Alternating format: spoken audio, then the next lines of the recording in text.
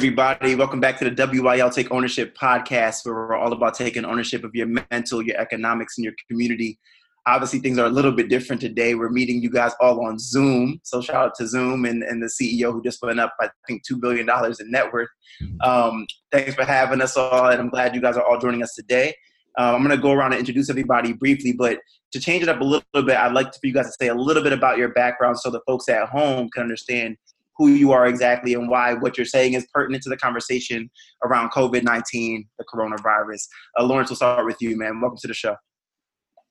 Sure. Thanks for having me. Really appreciate being here. Certainly this is a topic that everyone wants to talk about, so glad to talk about it.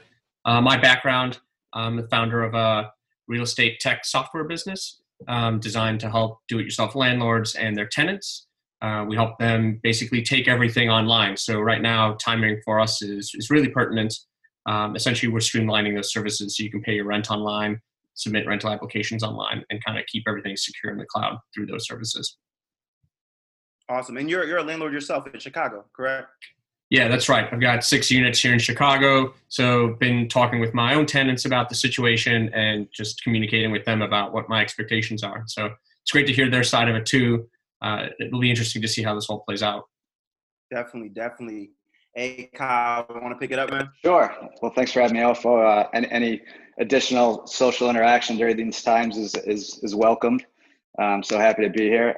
I am Executive Vice President at Simonelli Real Estate Corporation, which is a Buffalo-based full-service real estate company with also offices in Florida and in Pennsylvania.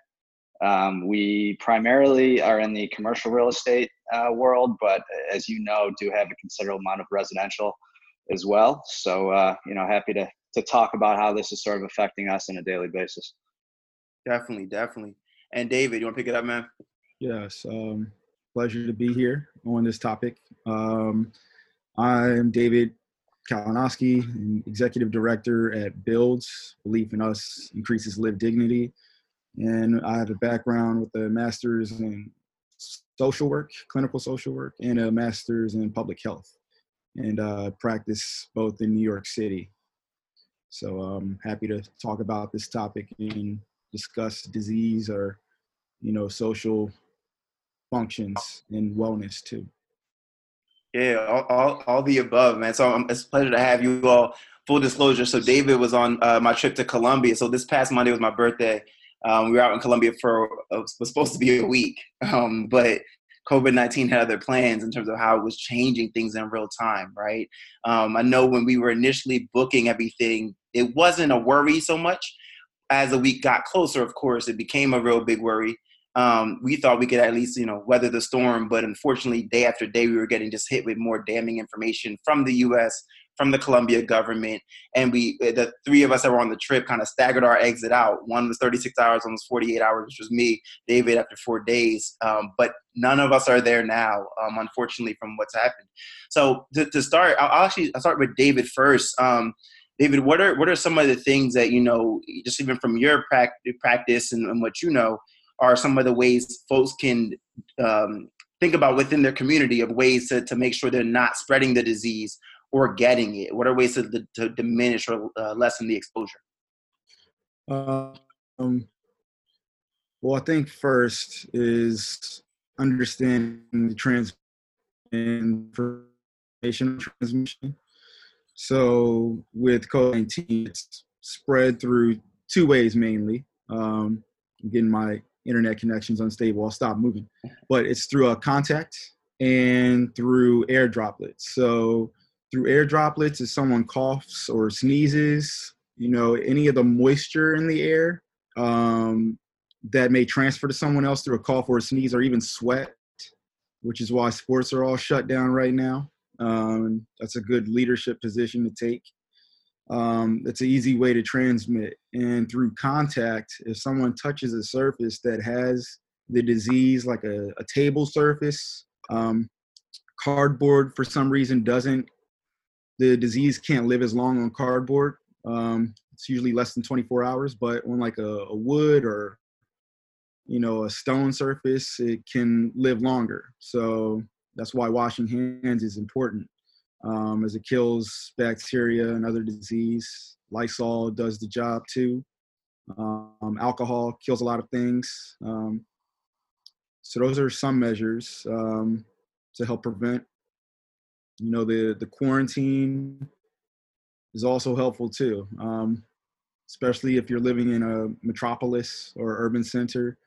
We're touching doorknobs and surfaces all the time.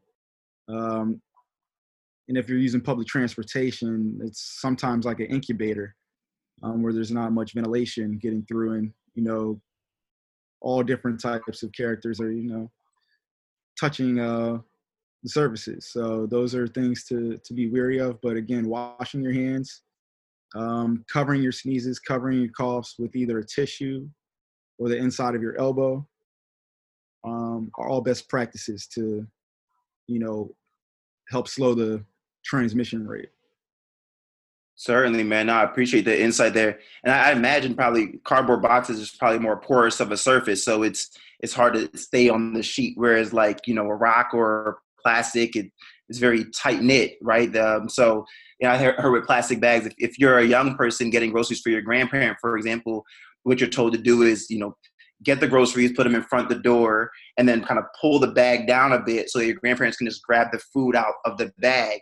Because and they should leave the bags outside because for the young person to throw away, of course, because it can live on the surface for up to 3 days. So that's very, very helpful and insightful information.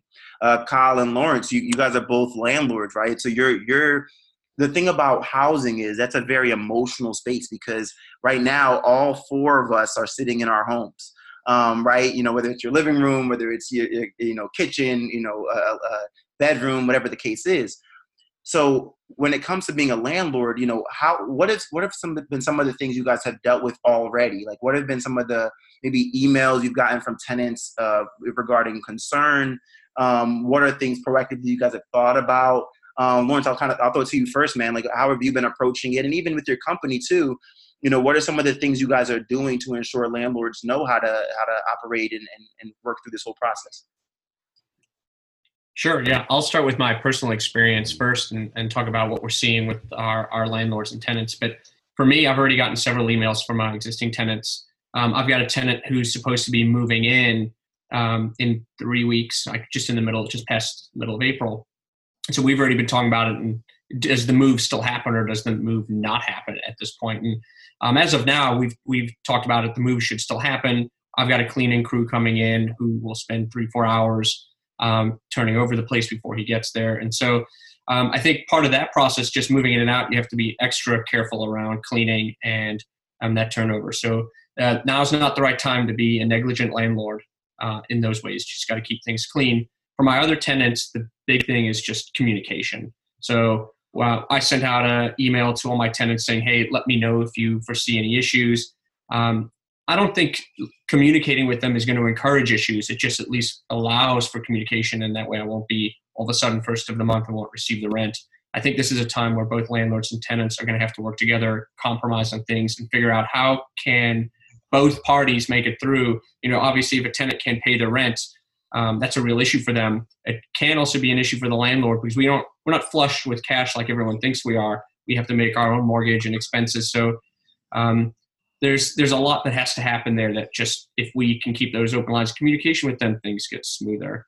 For our customers, and we've got 200,000 landlords and 400,000 tenants. And so we see a lot of traffic just coming into our support channels around how should we handle this and what should we do. And so we actually created an article specifically for landlords and building owners to help navigate these times. We've got some templates that we've given to them that they can email out to their tenants. If anyone's interested in seeing those templates, I'm sure we can share a link at some point for that. You can get it easily at avail.co/COVID. But I'm sure we can share a link to those things afterwards. And once this video goes live, we can certainly tag those links at the end as well. I was able to kind of peruse through a few of them. Very, very helpful information. And even downloadable, templates around emails and all kinds of stuff. So really good stuff, man. Sure. The other thing I think that landlords probably have to be careful about now is maintenance issues that come up.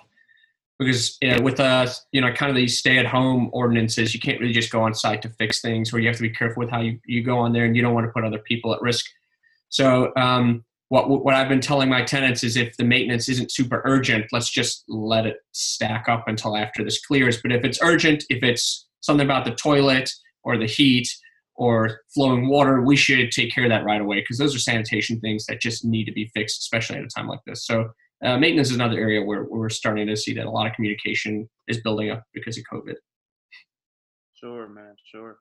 And Kyle, for you, man, you're commercial and residential, right? So what has that process been like with your commercial tenants? And what has it been like already on the residential side as well? Well, it's been a little more active on the residential side, as you can imagine, as people are flushing into their apartments and away from their offices. It's sort of like we have normally commercial focused company. We're shifting our property management over towards the residential now. And just to give you, an idea of what size property management we have, of the 120 employees we have in Buffalo, New York, about 75 of them are purely property management. So the majority of our business is really towards maintaining our properties, and we like to overstaff in a way so we can be in a position to react when a lot of this stuff happens. But I think Lawrence hit the nail on the head in terms of communication. There's no blueprint for this. None of us have ever gone through this before, so it's not like we can sort of look to case studies in the past how to handle this. So I think it's really important just to constant transparency, constant communication. Even if it's redundant, you want to be reaching out to your tenants at all times, letting them know that they're there for you, letting them know that you're keeping up to date with the constant daily changing messages and rules and laws that are coming from our government, because that affects them, and you can't just expect that they're going to be the ones following it. They want to know that you're up to date with everything. So we have daily emails going out to all of our tenants that is sort of in a way showing them that we're in tune with what Cuomo's coming out and saying every day, and sort of how things are changing. You also have to understand you're not going to make everybody happy in these instances. We had an individual a couple days ago that was upset that now he's stuck at home, and we closed down the gym amenity in the basement before gyms were officially supposed to close in New York State. So he was upset about that. Obviously, in the end of the day, we understand that was the right move to make. But in terms of maintenance, we have when calls come in, we have our people primed to ask the questions of trying to understand where the potential risks, asking tenants if they've been out of the country, where they've been, and so forth. Understanding, is it as Lawrence said, is it something that is in dire need that needs to be fixed now? So based on sort of the how big the maintenance problem is compared to the risks we potentially see with that particular tenant, we'll make the judgment call on how to handle the situation. Yeah. No, so I hope you're okay with me at least acknowledging this. So full disclosure, Kyle is my landlord out in Buffalo, New York. So I spent time between Buffalo and Brooklyn. And I know recently there was an issue with a suspected person having the virus. And as a property manager, as a landlord, there's tremendous pressure on you all to make sure that you're communicating, as both of you have touched on. And when we're watching in real time, and just being real, like my experience in going to Colombia, the moment we landed, we were screened. We had our temperatures read. And if you didn't pass, you weren't let into that country. You were passed out branded materials that talked about coronavirus and asked you questions in both English and Spanish. There were signage in the airport, coronavirus, English and Spanish. You were on the way back. You were questioned again, leaving the country. In the bathrooms where it would normally say employees must wash their hands, it now read before it says employees, please wash your hands, it now read wash your hands, save a life, right? So like the focus is huge out there. And this is a country at the time that had like 40 cases in total. And admittedly, flying back into the United States, I strolled past customs. I was even a randomly selected person to not be questioned. And there was no signage. The only time I ever heard about coronavirus was people like me on the phone talking to their family and friends discussing coronavirus. It wasn't the airports or the government doing anything really to speak on it. And so, because we've been so behind as a country, that's put even more onus on you all as these arbiters of information that we all are watching, right? We're all watching CNN or MSNBC or Fox News or your local network and learning what's happening in real time. So all that to say, Kyle, in that moment, like, how do you best handle communication when in a moment like that, people are hearing all kinds of information? How do you best pace that, right? So that they're more understanding of, this is what we're doing, so we're capable of doing, and we're doing all we can. It really is a balancing act, because at first you want to make sure that they learn the information from you and not someone else. Because if they learn about it from someone else, and then then they look to their landlord as to, why haven't you told us that yet? But then also, as the landlord, you need to look legally. What are you allowed to say? What are you allowed to do? The message that goes out to your tenants, you want read over by an attorney, just to make sure that you're covering yourself. So you want to act as quickly as possible while still covering yourself within the law. So it really is a balancing act between between both of those aspects. But I still just believe, even just constant transparency and honesty, and if you screw up under those pretenses, and you're trying to be honest and do the right thing, I think you got a better chance of keeping those relationships than if you're trying to follow every single piece of protocol, law, and so forth, and you take 24 hours to get the important message out. Yeah, Definitely. I think to add on, like, that's it's a good point that Kyle makes. And just these times is really where social solidarity is a thing that we as a country have to be on the same page with. And it's going to be different in urban centers versus like more rural areas that are slower on it. But the United States, we haven't yet dealt with what Italy is dealing with yet.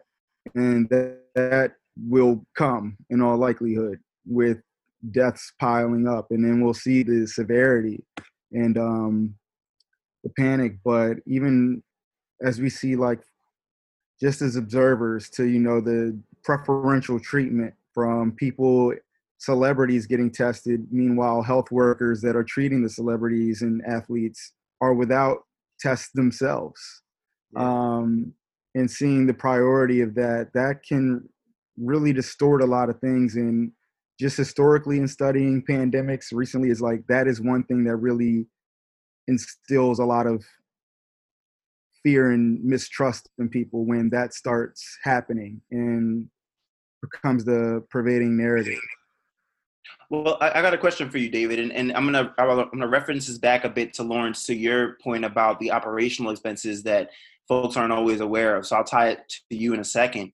But David, as a renter in New York City, as someone who's working an active job, with all the things that have changed in a matter of days, do you feel like rent should be held for tenants? Do you feel like that's a conversation to be had if you're still making wages? Like, what is your own perspective on that as a healthcare professional and as a renter in New York City?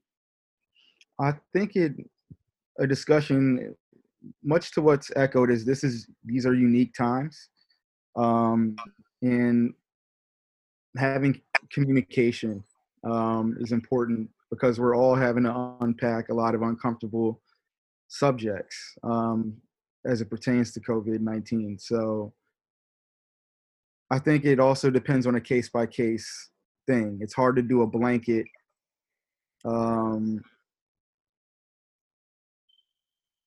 block policy for something that's unique as this, because some people are truly without work, and maybe having supportive documentation to show, okay, I have no hours, I had to use all my vacation, which I have friends in that situation. I myself am fortunate enough to still have work, and I'm covered, but I know friends that are not as fortunate and privileged in that way. So hopefully that there is some recourse for that, among figuring out how to pay rent, in that relationship dynamic.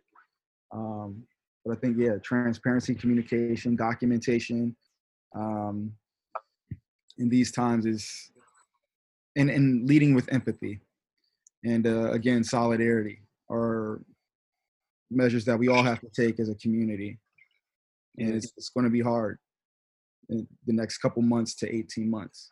Yeah, and I appreciate that insight too, because Lawrence, one thing that you were kind of leading to, and I'll throw a question to you as well, is that the empathetic point of view, from a landlord's perspective or property manager perspective, there's so many operational costs that go behind making your units, run smoothly, that I think, tenants aren't always privy to, that are lived realities, right? And so for both sides, sometimes it's a misalignment of communication more than it's a lack of understanding of it. So, Lawrence, from your point of view, same question, right? Like, should rent be stayed at this point in time, or what would be the reason why it shouldn't be if it's not?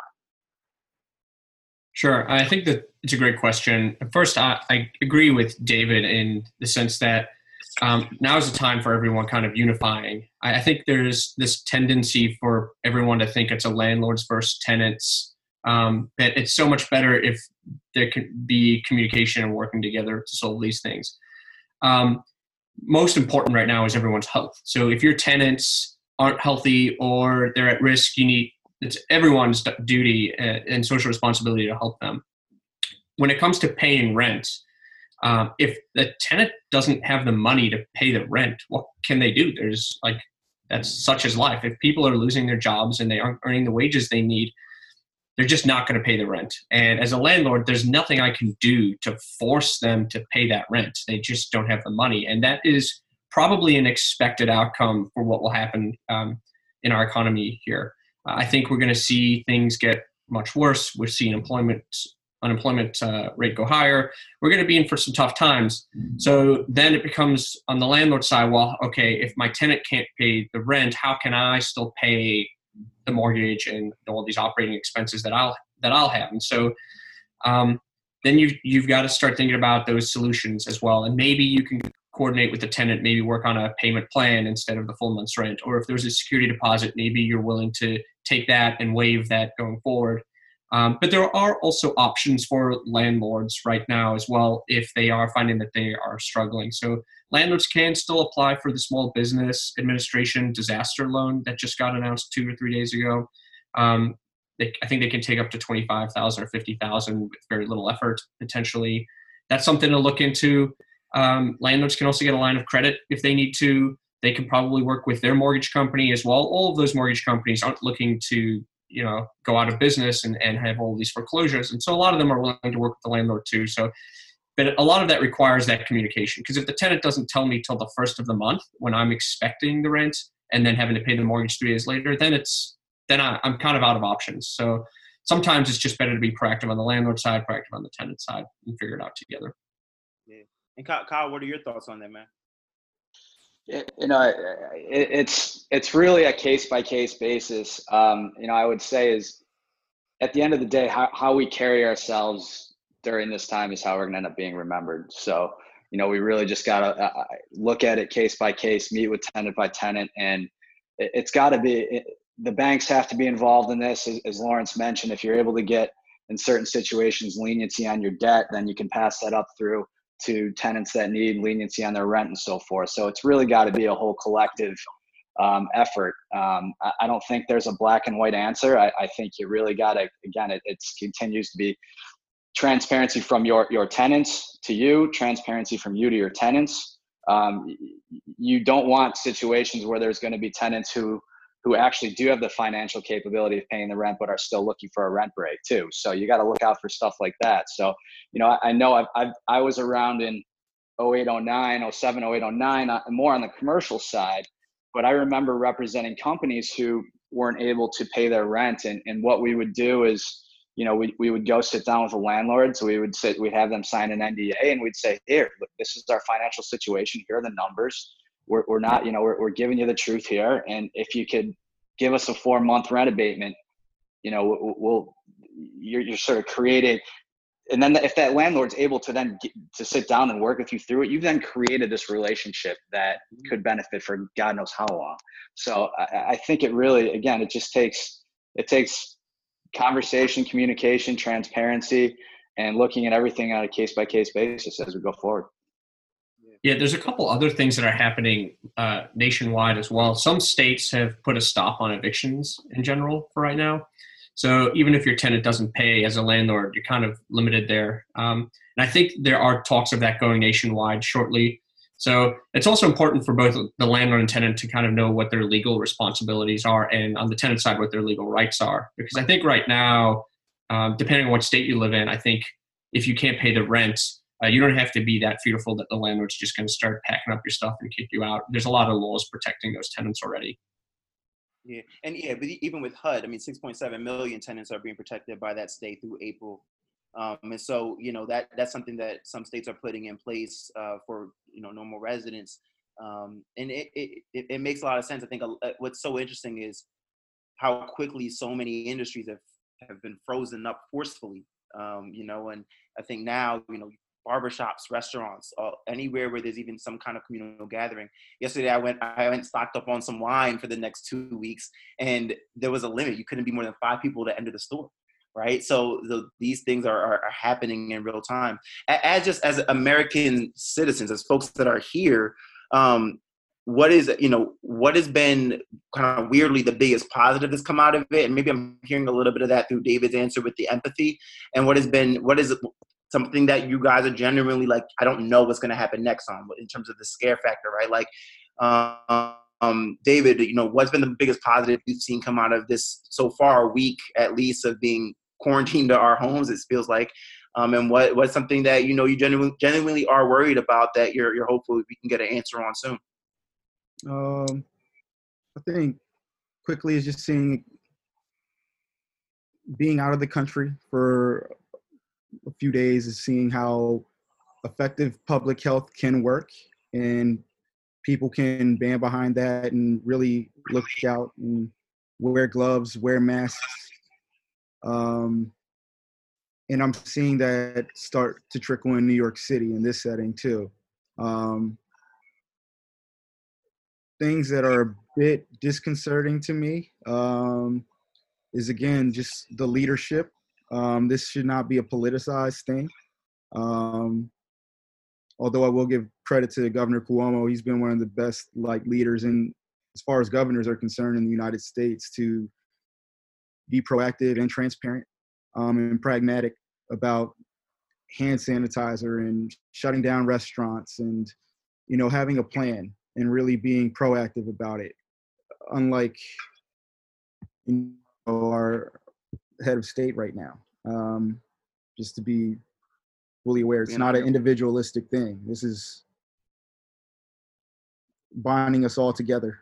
So yeah, I'll leave with that. Awesome. Kyle, how about you, man? Yeah, I agree. It's amazing how I feel like physically the country's apart, but it's really bringing us all together. I mean, I feel closer to my employees now than I did when I was in the office 2 weeks ago. I feel closer to a lot of friends that I haven't talked to in a while, just because now we have the time to talk about what we're, so it's like you're social distancing, but everyone seems to be coming together through all this. And that's even with extremely poor national leadership, not to make it political again, but I think that's a common thought. The country is stronger than its leader, and I think that's pretty prevalent right now. Yeah, certainly, man. And what's one thing that's concerning in this process, right? Like, oh my God, there's so much stuff that's concerning. I've been trying for my own mental health to not think about what's concerning and really just focus on day by day and only things that you can control, and not trying to predict the future. I think the people that are out there that are, well, this is going to, in the third quarter, we're going to be okay, or this is going to be 18 months. And it's just that you're going to drive yourself crazy trying to predict the future of something that no one's ever seen before. So I'd like to just hope that everyone can take a step back and retool their brain and their own mental health to take this day by day and focus on what they can control and focus on, the 24-hour period ahead of them. I know that's easier said than done for a lot of people, but I've taken a step back and trying to, retool my brain in that way and so forth too. So I guess the most concerning thing is people's mental health during all this for me. Yeah. And to that point, I talked to my mom just a couple of days ago, and she talked about how, like, with the way the stock market's gone, she's lost tens of thousands towards her retirement, right? Like, so it's not even just actual lived cash on hand. and being able to pay your mortgage or your rent. It's what does the future look like for me? If things don't bounce back the way we hope and anticipate they will. But those are real thoughts, right? And to your point, Kyle, it all comes back to the mental. Like, how are we best bracing ourselves or surrounding ourselves with love, even though they're physically maybe not here? How do you do that even when we're self-distancing? So I'd echo that as well. Lawrence, your thoughts on it, man? Positive and a concern coming out of this. Sure. Well, it's tough to really say positives in that way. I think anytime you have a huge disaster or crisis like this, there are opportunities that come about more so than there are positives, I'd say. So I think you had mentioned it's tough seeing celebrities getting tests and non-celebrities or lower income people not getting tests. And I think this is highlighting to us that there are some income inequalities occurring. And so it's an opportunity for us to take advantage of that now and do things that are going to maybe right some of those things. I'm fearful that we won't do that, but it's an opportunity there. I think there's other opportunities where we're seeing that our healthcare system wasn't as ready or still isn't as ready for something like this as other countries have been, or even just as we should have been. And I think it's now an opportunity for us to learn from that and improve the system for the next time something like this happens, because it's almost a guarantee another one of these will happen. I agree with Kyle that, it's kind of not favorable that everyone's stuck in their houses working apart from each other. But I can share that same sentiment with my own team and friends and family, that I feel more together fighting for the same cause as them than I have in the past with other things. Something that concerns me in general is just where the economy will head. Certainly, given enough time, the economy will return and recover and be just fine, but we just don't know how long that will be and how much suffering will occur in that time frame. I know that part of the goal with the isolation that we're doing now is to quote unquote flatten the curve, and that's great. If we're successful at doing that, I think we'll have less people get sick, less people die. But I think that also prolongs the state that we're going to be in here for, which is going to hurt the economy. We're going to be at home longer. So there's a positive and negative, which is concerning to me with the flatten the curve. I think it's the right path. That's the only path. We have to flatten it, but it definitely prolongs, I think, everything else that's going to hurt the economy. Yeah, and I mean, and with the moves that the government is making now, the injection of capital into the situation, I'm talking about $1 trillion, right? And it's probably going to be way more than that, which is the biggest involvement the government's had in any economic situation since the Great Depression. So there's and you're seeing, bipartisan, agreement on the fact of how important this is. I think if I was to answer that same question myself, the biggest pro, I'd probably echo all three of you guys, right? Like, one of the pros is that we're getting to come together. And I've always been critical of social media because I feel like the idea of it at the core was to connect us, right? And we have done that. I think we can talk to cousins and uncles in different countries that we may have never been able to talk to the same way through social media. But I think it's done a good job of separating us because oftentimes we're looking at this and not each other. But what's been interesting about social distancing is that there always has to be like a common enemy. And the common enemy is the coronavirus. And so because of that, there's that fabric that ties us all together to be like, hey, did you get groceries yet? Hey, how are you feeling? Hey, I know you were coughing last week. Are you good? Right? Like those things are very real. So I think that is a opportunity to you can either focus on it and jump into it, or you can ignore it and kind of live in a cave for a few weeks or for a few months. So I think that's an opportunity, like you said, Lawrence, or positive.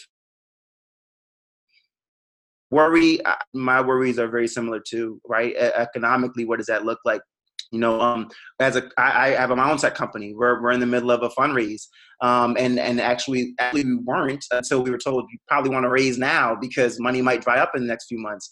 But the more I talk to VCs, I find that their mental and venture capitalists, their mental on it is this will pass. They're looking at 7-year to 10-year horizons. So in that capacity, if you're raising a series maybe C, D, or E, where I'm looking at a 3-year flip, it's a little bit different, but in our position, we're a lot younger than that as a company. So it actually hasn't had much of an impact. If anything, it maybe accelerated some of the progress. But we're also in housing, which is, I always say, like, recession safe, not recession proof, right? So I guess the concern is on a grander scale. What does it look like? What does that integration process look like of getting back to normal? And is normal even what we want based on what we're seeing now with the disparities, as David had mentioned, with just how economic disparities are playing into who's getting tested and who's not. And so, yeah, those would be the same things I'd say too. I guess as we kind of wrap up here, what is everyone's advice to folks around the U.S.? And Lawrence, I'll start with you on that. Sure. My advice is to honestly, just at this time, follow what the government is telling us. Like as renters, as landlords, we're not healthcare professionals, most of us. So we don't know, we're not educated enough. And I think this is a time where a lot of gossip and rumors are going around. This past week alone, we had 3 or 4 times where in our company Slack channel, someone said, hey, there's going to be a government shutdown starting at 2:00. And it happened 3 times in a row. So there's just so much gossip and rumors. I know there was this fake Stanford article that went around saying, hey, here's some of the healthcare stuff you need to do, like hold your breath for 10 seconds. And if you can, you don't have it. And it was all fake. I think now is the time where we just really need to be diligent about listening to the right sources and following those instructions, taking it seriously. When I look out my window, I still see a lot of people outside kind of hanging out against the advice of government. And so I think it's time to button up the hatches and do what we're told a little bit so that we can return to that normal that we're talking about. Yeah, I mean, and there was that family in New Jersey. I think it's 8 members. 4 of them have passed away from coronavirus. And you think about the intergenerational conversation that was happening at their dinner table that unfortunately has led to that outcome, where the mom was even saying, you're mourning one and then it happens to another and you can't even mourn the other. You got to worry about the next. So it's not just a community thing. And you see the young people out in Cocoa Beach, Florida, or out in Clearwater and still enjoying spring break. And, it's not just about you in terms of you feeling sick, where we're seeing in the US more cases amongst people between 20 and 54 than most. So that's already alarming. But the second part is you can be an asymptomatic carrier. And we all have parents and grandparents who can be adversely affected simply because of underlying health conditions that they may or may not know about, or just out of age. And I even, with my siblings, I have 3 other siblings, we talked about, don't go home to mom and dad right now. Like it sounds great. It sounds like it'd be an awesome time to catch up with family, but catch up with them like this, because we just don't know. And we've been exposed to so many folks. At this point, you're just kind of hopeful for everyone's safety. David, how about you, man? What would be your advice to folks at home? I would echo some of what Lawrence said, but with the caveat of maybe not the government per se, but trust the scientists and the doctors. I'm glad you said the sources, the CDC or Center for Disease Control, World Health Organization. Dr. Fauci. Yeah, well, those people are unbiased, and granted they can't make policy, but they can make suggestions based on empirical science and research that they know as trusted sources. So that's something I strongly suggest for folks to utilize as they are purveyors of doing good for the common good. Awesome, man. And Kyle? I mean, I would just, sort of reiterate what I said before. We have to stay positive. We have to, positivity through all this goes a long way. I think we have to focus on what we can control. I think we, trying to predict where this is going, how long it's going to be, getting upset that there's all the spring breakers in Florida. I mean, it's just, what good does that do for us I'm equally as ticked to see that many people partying and on the beaches in Florida. It's irresponsible, but at the same time, me continuing to get upset about it. What is that doing for me mentally right now? So I think everyone's got to stay positive. Everyone has to understand we've gotten through worse as a country and we've come out stronger before and we're going to again. And those that are positive and act the appropriate way through all this will come out in a better position than those that aren't. Sure, certainly. Hey, fellas, well, I really appreciate you guys joining me for this conversation. Next time we'll mix it up. I'm sure it's gonna be a last conversation, but we'll mix it up and get some women on board as well, because they might be experiencing other things as well. So usually I would end this with, where can people find you? I will still do that, but also if you want to throw in there maybe a resource you have or that you recommend, please do, because I think that's very important to folks at home. I will start by saying that wyl.co, we're going to have content coming out, resources where you can go in cities that have been mostly affected across the U.S. Our social media at WYL Community and at WYL Podcast will continue to post information that's helpful to folks, some of which David has already talked about. And as executive director of Build, he mentioned he will be doing more, speaking more to the issues. So we'll have some video content coming out around that as well to stay safe. But that's us. And you all know where to find me. Kyle, you can kick it off in terms of where people can find you and any recommendations on resources too. In terms of finding me, my email address, Usually people will throw their Instagram, whatever you feel comfortable with, so if you also just want to be like, hey, look, I have resources on deck, that's fine too. Or SimonelliGroup.com. Anywhere that you want to reach out to me, I'm fine with. My Instagram handle, which I don't even know offhand, I might have to look at my phone right now. Oh, good. My email is kyle.simonelli@gmail.com, kyle.simonelli@gmail.com. Happy to talk to anyone about any of this stuff. So yeah, I'm, in this day and age, I'm sure you can find how to get to me fairly easily. Awesome, man. Awesome. Lawrence, how about you, man? Sure. Well, we've got a bunch of content and resources that we publish, specifically some templates for landlords and tenants to use with each other and how to communicate properly, and then links to the CDC and some of the Small Business Administration loan stuff that we've got. So to find that, you can go to avail.co, so avail.co/COVID, COVID. And all those resources are free to use for everyone. Awesome. And David, you can wrap us up, man. Sure. My Instagram handle is Dave, Dave, Le, Mutt, Mutt. And my email is david@wyl.co. So that's a way to get in direct contact with me. And as far as resources, CDC is very up to date, up to the hour. NIH, National Institute of Health, it's another one, .gov. WHO is another one.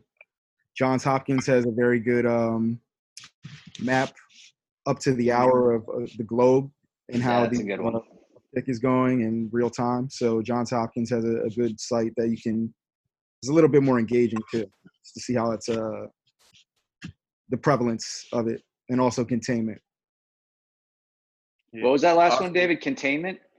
Yeah, containment. So yeah, like for instance, China's done a pretty good job in terms of there's only they've reduced it to about 100 new cases per day, while other neighboring countries outside of China still have a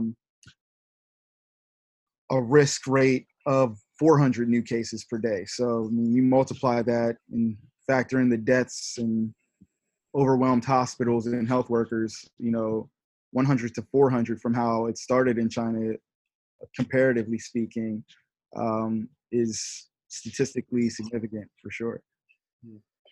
And one thing I will say in terms of one caveat about China is we get a lot of stuff is true and a lot of stuff we just don't know, just being candid about how they've attacked information before. I know in Wuhan, they said, I think the last couple of days, they've had no new cases. Wuhan was the kind of the epicenter, which has now moved to Italy at this point. But they did put out a video where all the nurses are taking off their surgical masks, or not surgical masks, they're like N95s. We'll see. I mean, I know that it's state media run, but at the end of the day, they've been offering a lot of help to other nations that has proven to be fruitful. So I would echo what David is saying as well in terms of at least it definitely is progress from what we're seeing in other countries. all that said, I want to, special shout out and thank you to folks like David, healthcare professionals, medical professionals like my parents, who are on the front lines of a lot of these things, whether it's directly or indirectly. They're doing work and they're not at home, right? They're speaking on it. They're out there doing it. Prayerfully, they'll get the resources they need in terms of more masks. I know that, you have, I think, Christian Siriano, I think probably messing up his name, fashion designer, is going to have his team building more masks and creating more masks, right? I know New York City is sending 1 million more to New York State, sending 1 million more masks to New York City.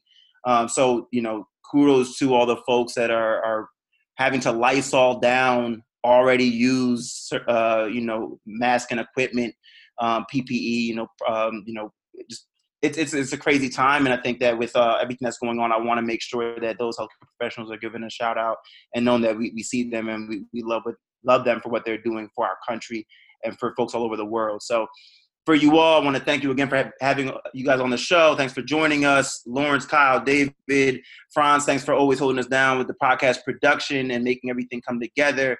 WYL Take Ownership Podcast, where we're taking ownership of our mental, our economics, and our community. Thank you for joining us. As always, folks at home, stay safe, stay loved. Peace.